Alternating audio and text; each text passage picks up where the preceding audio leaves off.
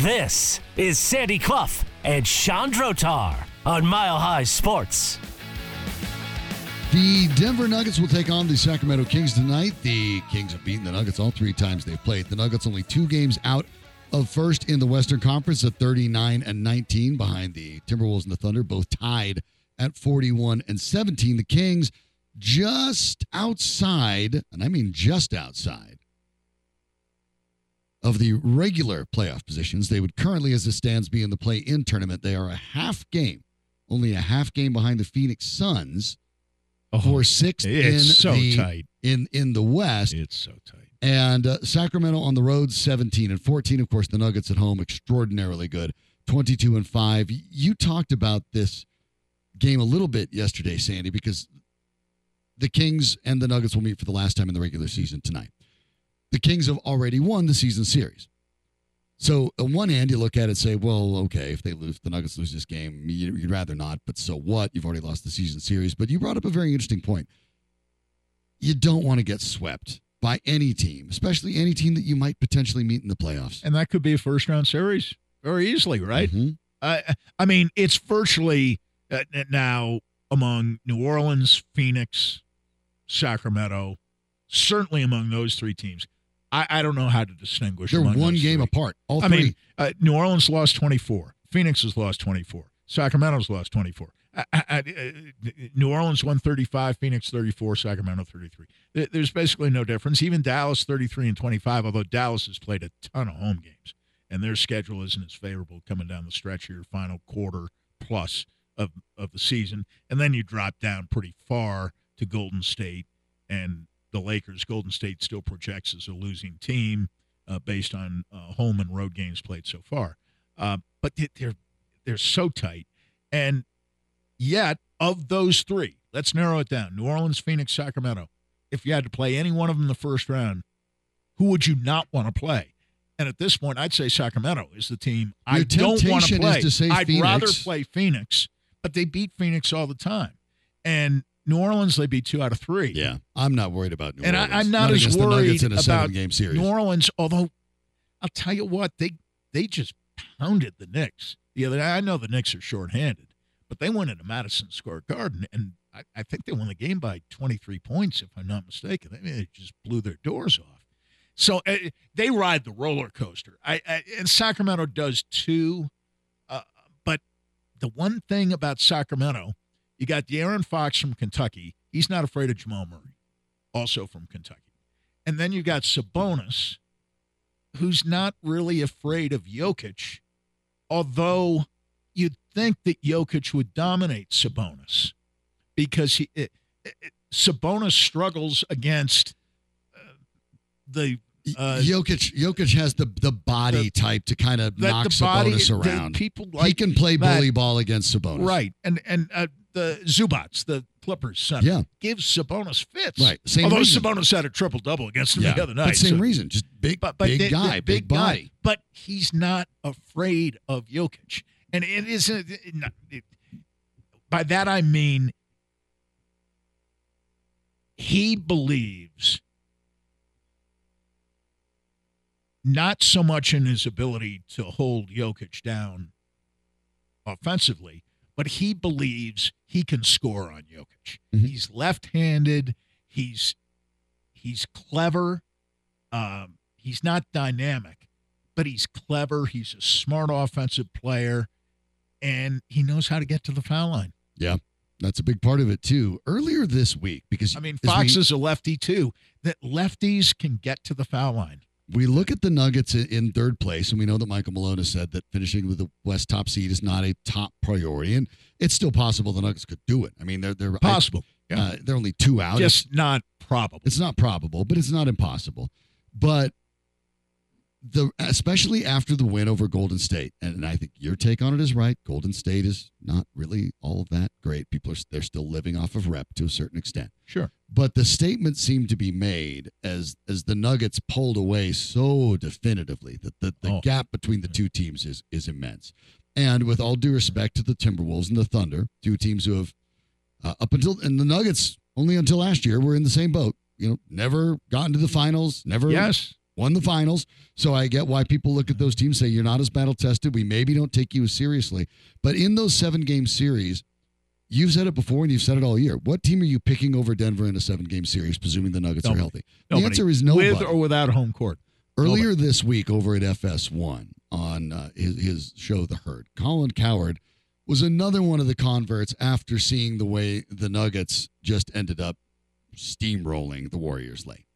But Jokic is different. This Denver team, they're the Spurs with Tim Duncan. Perfectly built roster. Get ready for a dynasty. It's not going to be Shaq-Kobe dynasty. It's not going to have the drama of the Michael Jordan dynasty or the Heedle dynasty. And we've had some fun ones. But Jokic is the best player in the league without question. Jokic and Murray are the best combo. They have the best starting 5, plus minus. Only Boston is close. And Aaron Gordon's length defensively, and Michael Porter can be streaky, but he's gifted offensively. Add in a very well-coached team with just enough depth. They're winning the title. And unless barring an injury, Celtics are the only starting 5 that's even close. And this Denver team is actually built for the postseason more than the regular season.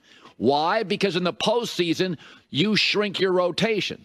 So it'll be perfect. You'll get about 3 guys off the bench. Christian Brown's one of the guys will come off the bench. Reggie Jackson will give you a few points off the bench. But we talk so much about mobility, and I'm guilty of this. I spend so much time in the NBA talking about a collection of all-stars and mobility, and this team has one all-star in 10 years. It's Jokic. He's right on all points. I think he really, and I don't always agree with Colin on things, but I think he is right there because it is built around a completely unique centerpiece that the league, not only, the fascinating thing about Jokic, and he's put up video game numbers since the All-Star break, is I think you're seeing now a little bit of what the truly special, we're talking Michael Jordan level players, in so much as teams have essentially given up on the idea of how do we figure out Jokic. They have basically decided we can't. We're not really going to stop Jokic from doing whatever he wants to do. And we're just more or less giving up on that.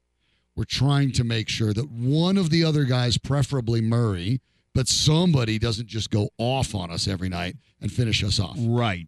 But don't you think that teams have come to believe that Jokic hurts him more as a passer than he does as a scorer? I believe so. They can't really do anything at the same about his time, scoring. every time they do that, Jokic just puts up 35 points. Well, I know, but the high-scoring games in the playoffs that he's had haven't always resulted in wins for the Nuggets. And I think that's where teams tend to tilt. That's why I don't think double-teaming him makes any sense. No, teams First have stopped doing it. He can score through a double team, and a double team creates openings, and the Nuggets do,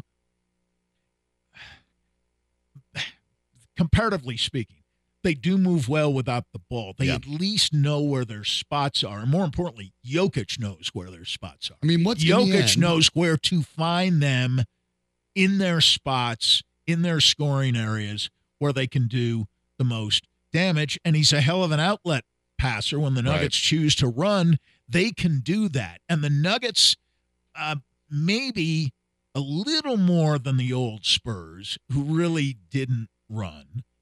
The Nuggets can do it, and maybe a little more often at home because of the altitude.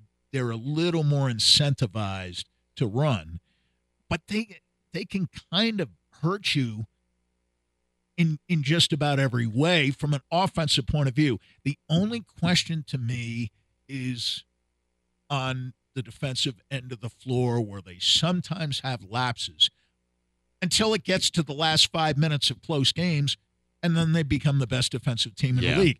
They are what they want to be from night to night.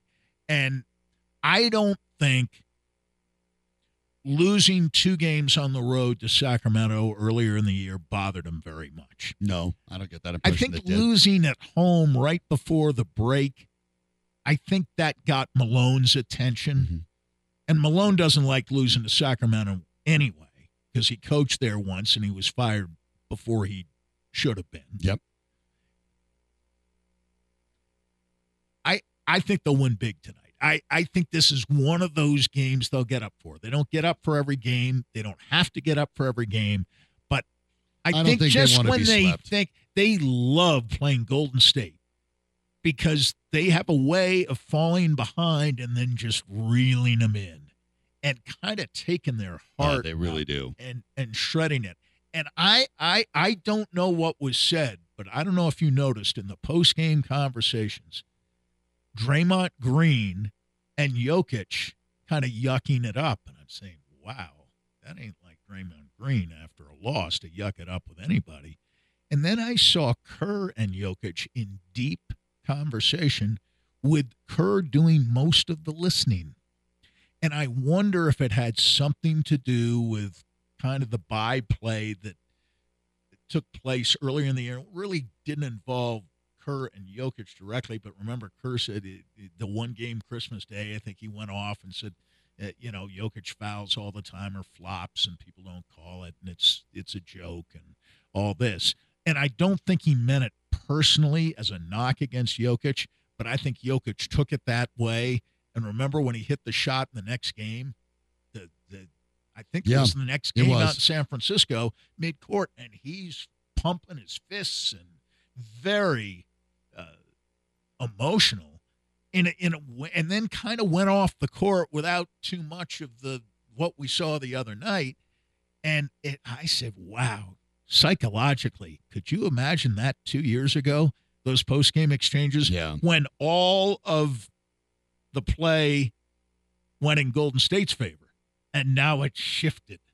And now Golden State is trying to hunt Denver down, and they can't do it. No, they really can't. And then that part of it, I think, is interesting as well. It's also worth noting, I think, with Golden State, that's the first time that those teams have played since the passing of Dejan Milojevic, who was Jokic's youth I coach. Imagine that was part of the conversation, too, with the Warriors. I imagine absolutely.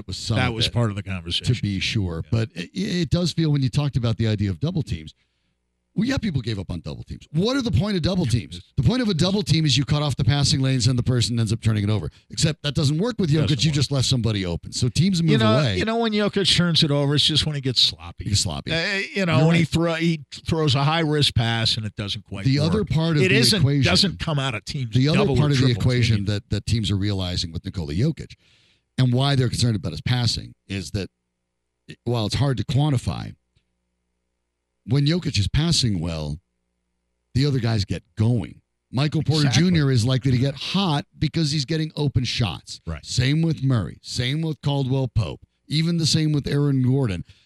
The problem is if Jokic gets going on the passes, now all of a sudden 3 or 4 of the Nuggets are feeling it, and now they're really, really dangerous. And so the challenge of stopping Jokic in that regard is manifold. But the point that Colin Cowherd made, I think, is very good. This is a team that is built for the postseason. More so than the regular season, because they're not a 60-win team. And it's what I'm trying to point out, with no disrespect to either the Oklahoma City Thunder or Minnesota Timberwolves, who deserve to be where they are. Right. But especially in the case of the Timberwolves, with all apologies to Anthony Edwards, who is phenomenal, those two teams to me look to be built more for the regular season than the postseason. We will find out. We'll see. I would actually think that Minnesota's had a little more playoff exposure than Oklahoma City. Certainly. And for that reason, Oklahoma City is built for night-to-night action. They really are. They aren't big, though. They aren't terribly physical. And I think in terms of matchups, although they've fared well head-to-head against the Nuggets in the regular season, they might not give the Nuggets as much trouble in a postseason series. But I'll tell you what, they are good. Mm-hmm. They're well coached. They're confident. They play the right way.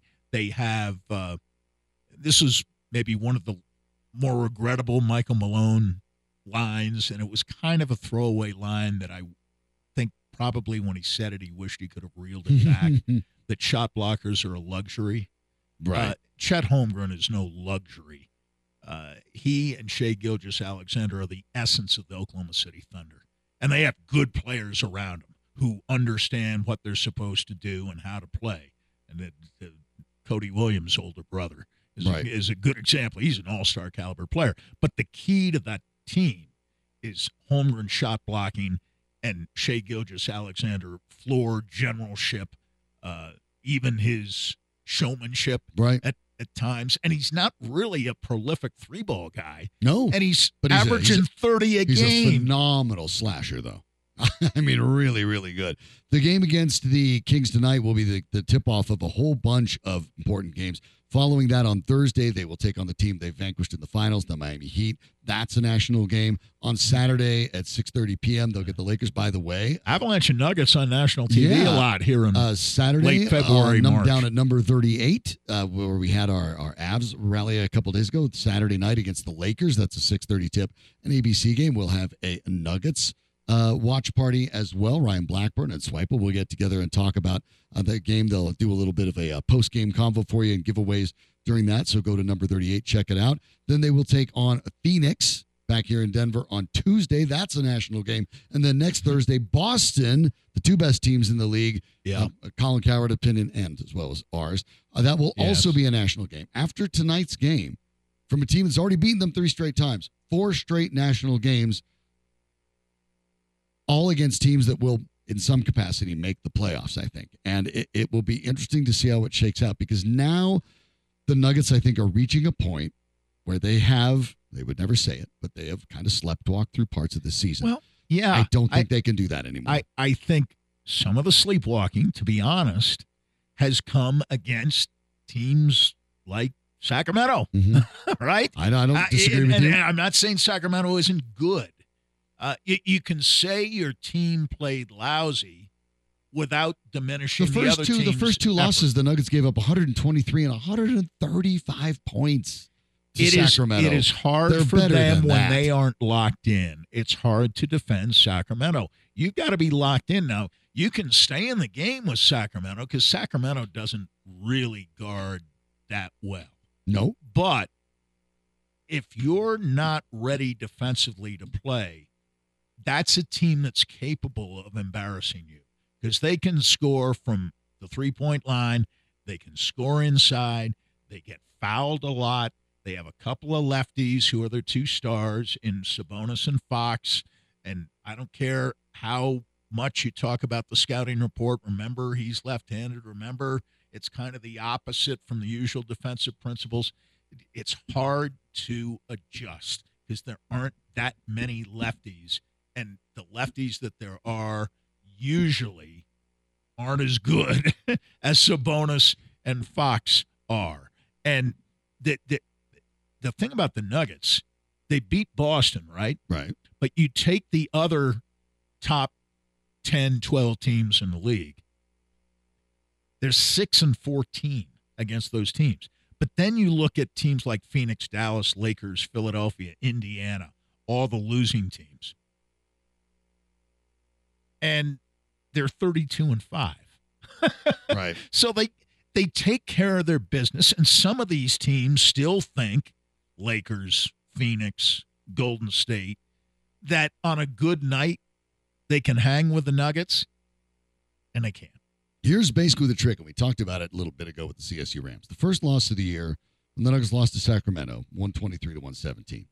The Nuggets allowed 16 three-pointers, multiple by a lot of the players, but also every single starter for the Kings had at least one. 16 for 34 from behind the arc, 47%. They got good shooters. And the Nuggets lost. In the Nuggets' second loss, that 135-106 blowout, they allowed 17 three-pointers. Again, all of their starters had at least one, and they allowed 50% shooting from 3. In the third loss, much closer. Sacramento beat Denver 102-98 in Denver. That was here. Yeah, in Denver. Now, and Fox went crazy at the end. Fox had 30 points in that. But the Kings only shot 9 for 33 from 3. Only the fact that the Nuggets had one of their worst shooting nights of the year. They shot 39.3% as a team. Well, and that was against Sacramento, you should never shoot and under that was a 40% 4-point loss when you're the Nuggets. But the trick for the Nuggets, and it is not as simple as just this one thing. I'm not going to give you the Instagram clicky stuff, but the Nuggets have to be cognizant, like you said, they have to be locked in. You simply can't give away clean looks at 3 because Sacramento can hit them. And if Sacramento hits 45+% from 3 again, the Nuggets probably will lose. But if the Nuggets can at least keep Sacramento from launching all those from the 3, even when the Nuggets don't have their A game, they'll probably still win because they played an awful game in that 102-98 loss at home. Win tonight. And I think there's some incentive to win 4 tonight. You don't want to go 0-for against anybody. You don't. Yeah, you don't. And they haven't. I mean, they had trouble with Houston, but they won a game. They had trouble with Oklahoma City, but they blew them out in Oklahoma City in the first game between the two teams this year. I'm talking about Western Conference teams now, obviously. Right. I mean, you only play the Eastern teams twice, and they're 0-1 against Cleveland at this point. They're 0-1 against the Knicks. I get that. But they've beaten virtually every team in the league at least once. Mm-hmm. And the only team in the conference that they failed to beat and they've lost to 3 times is Sacramento. So, but keep this in mind. It's a little more interesting than you would normally think a late February game would be. But the first loss of the year, no Jamal Murray. The second loss of the year, no Michael Porter Jr. and no Kentavious Caldwell-Pope. The third loss of the year, no Kentavious Caldwell-Pope, no Jamal Murray. Well, there were a couple of back-to-backs in there, too. The Nuggets have not had their full starting 5 in any of their losses against the Kings. They're expected to tonight. We'll talk about it tomorrow, of course. Avs get a big win. Sandy's confident of the Nuggets tonight at 7. The Buffaloes tip it off in about a half hour up in Boulder. But it is a Wellness Wednesday, which means it's time for me to step aside. Sandy Clough and Dr. Rick Perea will help you get your checkup from the neck up next on Mile High Sports.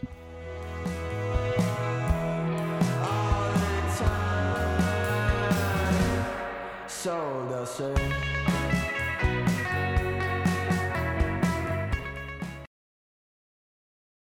Welcome once again to Wellness Wednesday. I'm Sandy Clough. Our checkup from the neck up every Wednesday afternoon at 5:30 on Mile High Sports Radio. And, of course, we're available via podcast throughout the course of the week. And we are in the midst, in fact, about to begin tomorrow, look at what the NFL Combine has turned into circa 2024. I want to tell you a quick story, Dr. Perea, before we begin.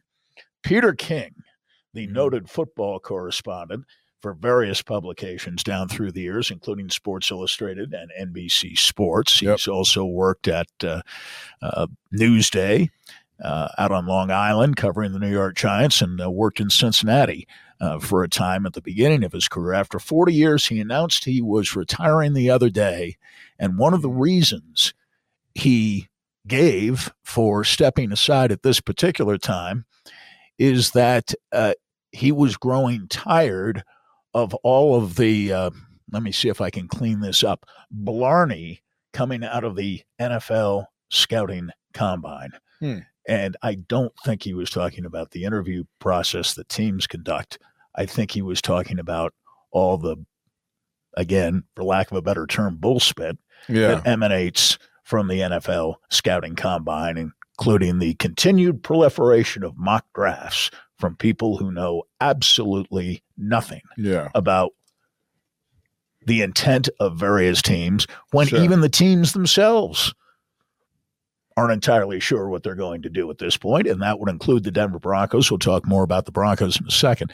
But tell me, when we talk about the interview process, what do you try to assess when you're in the room with a prospective prospect? Yeah.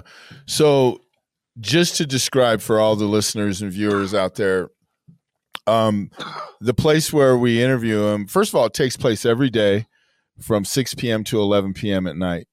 And the interviews themselves are 15 minutes long. Then there's a 5-minute break for people to switch to the different clubs that request certain players. And then 15 more minutes, and it goes on like that from 6 to 11 every single night. It's very the people that attended are usually the general manager, executive vice president, head coach, usually position coach of the particular player. If it's a quarterback, it's a QB coach. And then they always have someone like me, a team psychologist, performance psychologist, to assess the psychological aspect. So for what I look for is everything. So for the moment they walk in, I want to know everything, their posture, what kind of clothes they're wearing. Do they look at us or do they just make eye contact in general with the walls? When they sit down, do they smile? Do they frown? Do they look at all of us? Do they look at one of us? Do they lock in on the head coach? All of these nonverbals give us ideas of who they are.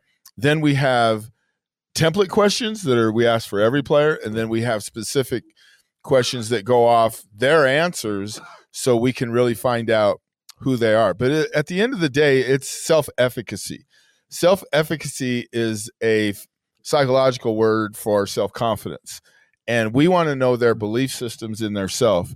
One of the things about TJ Watt, and I write about this in this month's Mile High magazine, is when I interviewed him in 2017, we asked every single one of our people that came in, every one of our players, we said, what's your goal in the NFL? What is your ultimate goal? And we had players say things like, become a Pro Bowl player, make a lot of money, take care of my mom. His answer was, become a great teammate. Become a Not an great answer teammate. you hear all that often. No. And right then I knew, wow, this guy is selfless. He's transcending self to help others.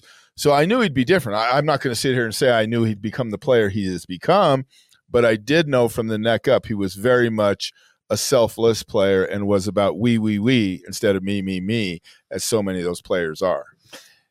We talked a little last week about how different players at various positions might react in an interview situation. Sure. And the generalization is that offensive players might be a little more buttoned down, and defensive players might be a little bit idiosyncratic, if that's the right term, and possibly a euphemism. Do you look for things that you've already heard about a player? I guess the better way to ask it, do you, or in your experience, do coaches, executives, go into interviews with preconceived notions? Well, of course you do. We're humans. But at the same time, we try to suspend judgment. There's a term called épouché. It's a French word for suspending judgment. We get trained in épouché from almost day one in graduate school, because you do have to suspend judgment. Because if you go in with a preconceived idea, then obviously you're biased. And, people are biased. That's inherent. But from my position as a psychologist, I got to be as objective as possible. So even though you go in knowing a lot about a player, reputation, also his statistics and how effective they've been as a player, you really want to be objective, because there's a lot of things I want to know from that player that's not known. Like, tell me about your family. Tell me about where you grew up, how you grew up. One thing that I don't think a lot of people think about, Sandy, so many athletes make it in the NFL because they've had trials and tribulations. I mean, there's some incredible stories. Sylvester Williams, our nose guard from our Super Bowl team here in 2015, raised his little brother and little sister. I mean, it's unbelievable stories that a lot of these athletes have. The rich kid that lived in the country club, and his parents sent him to every camp here and there. Those guys usually don't make it. They just don't make it because they're coddled. So the psychology of these players is very interesting, because many of them have been through so many trials and tribulations, and that's the resilience that they've built up that's needed to make it in the NFL. You're not a medical doctor, but there are always prospects who come into the combine with some questions about their physical health, well-being, their background, recent injuries, how they're coming along. In fact, I've been going through some mock drafts, or at least one or two players are projected to be drafted in the first round, and there's some questions about their physical capacity perhaps to play right away from day one. When you, or do you, ask about that to see what the reaction might be. Yeah. Not from a medical standpoint, but to see, does that tell you anything about a player's confidence, his belief system? Yeah, absolutely. His efficacy, his belief system in his recovery and how he's going to handle this injury. Very much. You said at the beginning, I'm not a medical doctor. Right. I'm not by training, but I'll tell you what, they're interdependent. The medical side, we often deem the physical part is very much tied to the mental part, is very much tied to the psychological part. You have brain, brainstem, spinal cord, central nervous system, autonomic nervous system, and then you go on from there. But really, medical doctors use a lot of psychology every day in treating patients. They do. And we use some medicine that we're familiar with, but we understand a efficacy or a belief system in an athlete. Because some players will say, yeah, I have a sprained MCL, and I don't know. It's a mystery how long I'm going to be out. It's up to the trainer how long I'm going to be out. And then other people will frame it like, yeah, I have a sprained MCL, and I'm going to be running in a few days here, and I know that the trainer's going to help guide me through it, but I'll be back in 2 weeks. And they speak with a strength and an efficacy that really influences how they recover. So it's really interesting to understand that people with belief systems and efficacy, we can manifest what we want to happen through psychology, but it's also through medicine, through the physiology of our body. I'll never forget when I was working for the Broncos, Steve Antonopoulos, a.k.a. Greek, the longtime trainer for the Broncos, he allowed me to work with the hurt players from a psychological perspective because we knew that psychology releases oxytocin in the brain, which is very healing to all the tendons and soft tissue in the body. So we knew that psychology was tied and interdependent with the medical side, with the physical side. And when I was with the Broncos, we actually did that. And it made a difference. In fact, I think it was the major difference to me between the 2015 Super Bowl champions and the 2013 Super Bowl participants, right, who were missing a lot of guys due to injury, especially on the defensive side of the ball, going into that Super Bowl. And it showed in that game when things went wrong on offense, the defense really couldn't hold up its end, and the game became a blowout. 2 years later, the Broncos seemed impervious psychologically to any kind of injury, and I'm sure there were guys who were banged up. Yes. But people like Peyton Manning, DeMarcus Ware, who were hurt for much of the season, played throughout the playoffs. Oh, yeah. And Manning played a lot better than he had during the season, and Ware was a star in the playoffs. Yeah. Yeah, no, absolutely. And one of the three most valuable players perhaps on the Broncos during the playoffs, along with Von Miller and maybe Malik Jackson. Well, and one of the things that we did with DeMarcus is he hurt his back, but he came in with me and we made a script that he would say every morning about how his back is healing and how he's feeling better. And he's literally telling his brain what he wanted his body to feel. And afterwards he was like, wow, this stuff really works. So yeah, we understand there's a real interdependence between the neck up and the neck down.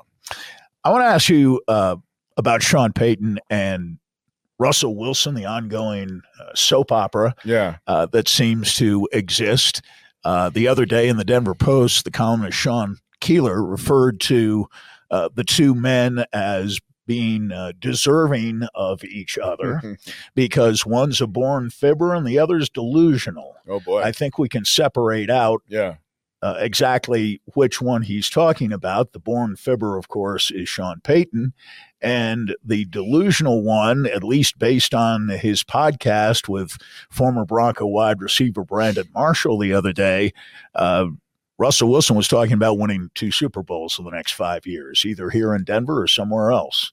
Let's start with Wilson. Yeah. Well, does that strike you as delusional?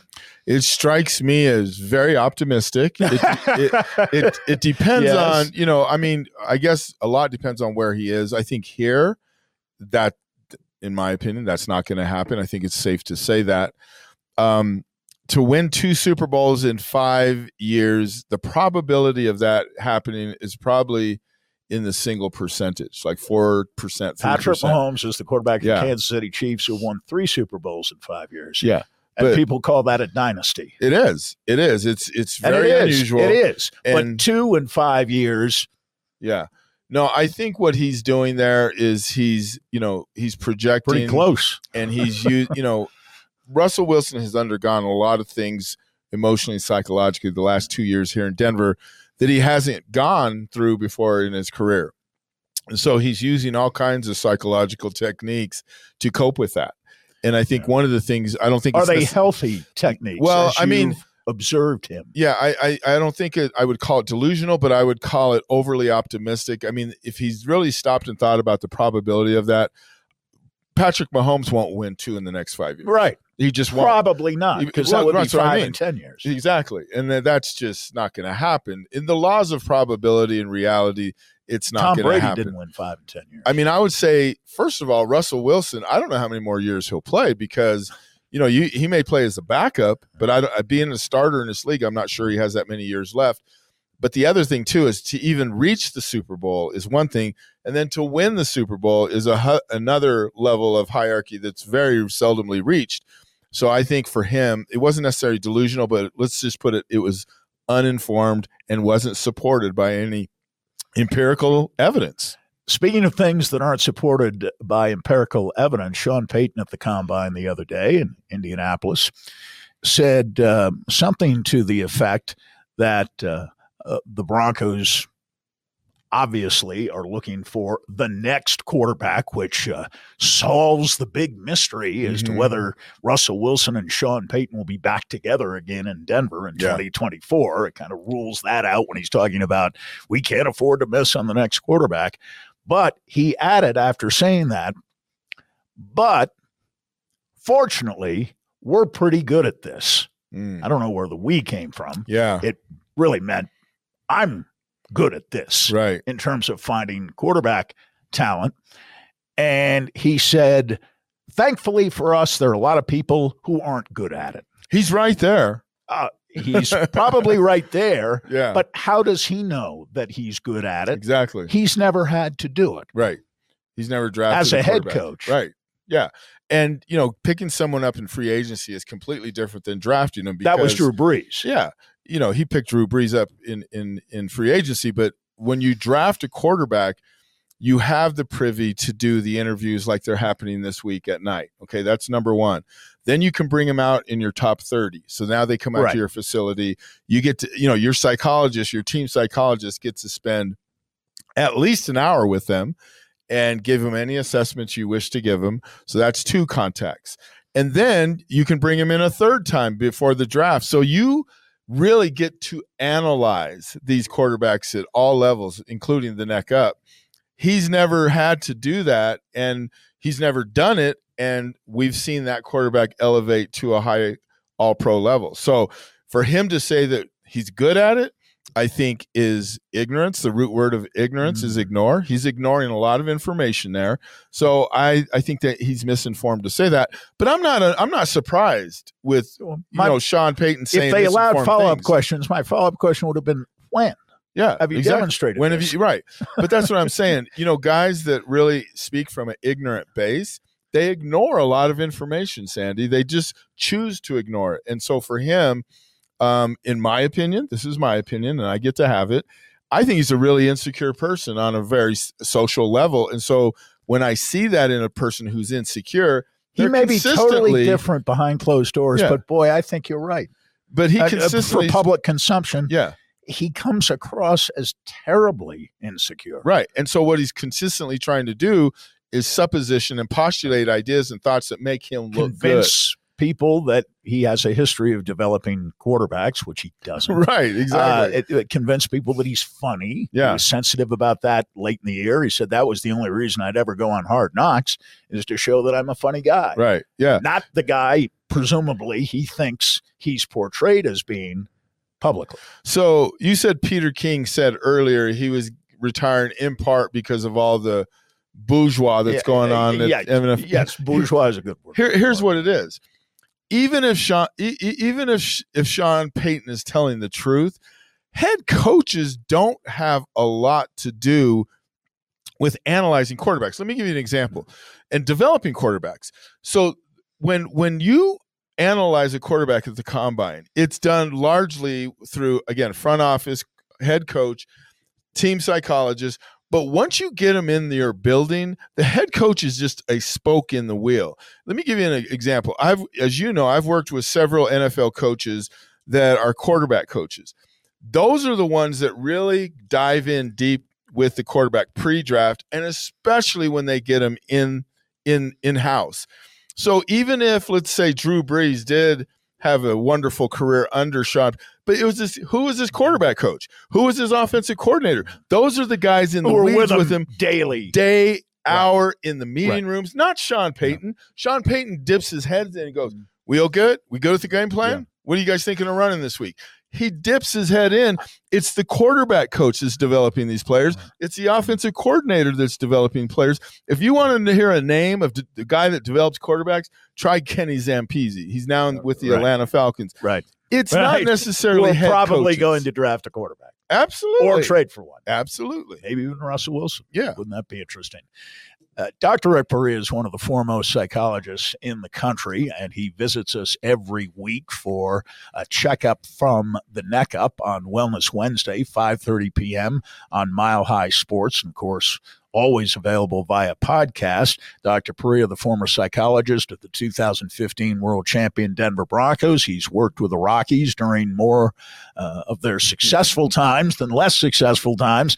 And he also worked years ago as the Nuggets were building the championship team they became in 2022-23. But most importantly, Dr. P spends most of his time helping middle and high school kids to reach peak levels, whether it be in the classroom or on the playing fields. Whether you're an everyday performer at work, at play, or at school, call Dr. P today at 720-287-0933. That's 720-287-0933. Or look him up at Dr. P at think1number4u.org. That's think1number4u.org. I want to shift gears here. I was watching a college basketball game last night between Colorado State and Nevada. Terrific game. And Nevada is leading by 7 points with just a few minutes left. And it looks like it's pretty much over. Mm-hmm. And a terribly discouraging loss for CSU. And it didn't really, in watching it, anticipate a finish to the game. CSU clawed away, and Isaiah Stevens took over and made big shot after big shot, and all of a sudden, it's 74-74 with 2.7 seconds remaining in the game. Yeah. Timeout is called. Nevada has to inbound the ball from behind the basket that they've just been scored on, all right? They throw it out to their best player, Jared Lucas, the little guard who was having a great game, but had just missed 3 out of 4 free throws. He's a 91% foul shooter. And with a game on the line, he only had to make really 2 out of 4. Yeah. He missed 3 out of 4. He takes the ball. He stops just short of midcourt and shoots as if he's laying the ball into the basket. And just as you would on a layup, it banks off the backboard and goes right in. And CSU loses by 3. How do you deal with something like that psychologically? That's my second question. But my first question is, from a psychological point of view, how strong does a kid have to be a 91% foul shooter, miss 3 out of 4 free throws with a game on the line, and possibly cost his team the game, and yet have the wherewithal to shoot a shot with confidence from beyond midcourt and make it? Yeah. To win the game. Yeah. Well, I mean, the scientific answer is to it. He was able to regulate and be on what's called the parasympathetic side of the autonomic, which is the calm side, which means you have no muscle tension, clear thinking, respiration, heart rate's down. But the way to get there is you have to have tools and techniques. So for whatever, I'm not sure what Nevada does with their, performance psychologist, but he probably has a technique to flush that. And you have we have ways that you flush bad experiences and that you can get rid of them the next minute. There's replacement visuals that you can see in your head. Instead of that shot going out or missing, it goes in. And you have these techniques you use. And then the one that everyone can use is diaphragmatic breathing. If you breathe through your diaphragm, the brain gets 20% more oxygen. When the brain gets 20% more oxygen, you have clarity of thinking, better decision making. So any number of those things he could have done leading up to that. The other answer is unscientific, is he got lucky. Okay. He threw it up there. But maybe he was unlucky to miss the free throws. Right. Because it just struck me that something that would seem very easy for him under pressure became hard. Right. And what would be hard, if not impossible, making a shot beyond midcourt with a game on the line, he made look easy. Yeah. Well, it wasn't easy, regardless of whether he says it was or not. I mean, the reality is he broke the law of probability when he missed those three, because he's a 91% shooter. Yeah. So he's going against the probability. Right. So now the probability really flips. The next shot he takes has a high percentage to go in, and it went in from beyond midcourt, and that's exactly what happened. I thought of something else last night. The team I follow most closely in college basketball is Kansas.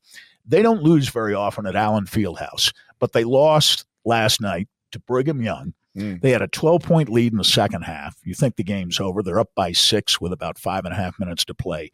They end up losing by 8, 76-68. And Bill Self, after the game, the Kansas coach, in talking about the game, was asked what happened in the last few minutes that caused them to go from leading by 6 to losing by 8. And he said, I noticed this throughout the game, and you could too, in watching the game. Any fan could notice it. Our body language was terrible. We missed a bunch of free throws, and we sulked. Yeah. We missed a bunch of bunnies around the basket, and we sulked. He said, we always preach to our players, no matter what happens, next play, next play, next play. And he said, in my opinion tonight, all we did was say, last play, last play, last play. I messed up. Right. I missed 6 straight free throws with a game on the line. Yeah. As Hunter Dickinson, their star center, did. Right. I thought that was fascinating, that he attributed the loss almost strictly to psychological factors. Well, but see, okay, that tells me a lot right there, because that tells me that he doesn't have a mental practitioner on their bench working with them as they go, because you really have to in a basketball game. So, for example, if let's say that happened in the first quarter or the first half, right? Then you've got to say, wait a minute, guys, we're at halftime. The body language out here is unacceptable. We got to change that. Now let's do what we call SIT, stress inoculation technique. You take them through a little quick 3-minute technique to center their thoughts, get them on the right path for success. Because it's like my rule. You should never have a bad day, ever. A person should never, for those of you listening, never have a bad day. You can have a bad hour, but never a bad day, because you have a responsibility to shape your thoughts from that point on. On a team in that respect, there should never be a team that had bad body language the whole game. A first quarter, first half, yes, but then you straighten it out. There's a way to control that and shape your thoughts. There's 2 types of anxiety. There's somatic, that's body, cognitive, that's thinking. Bad body language is somatic anxiety.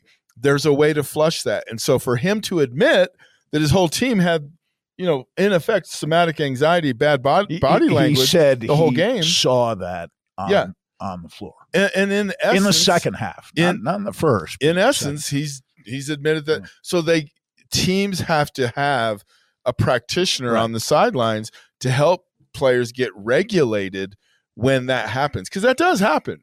It happens to us. It happens to everybody in their job, no matter what you do. I have a friend that's a federal judge, and I was watching her one time. I says, man, you need to sit up straight.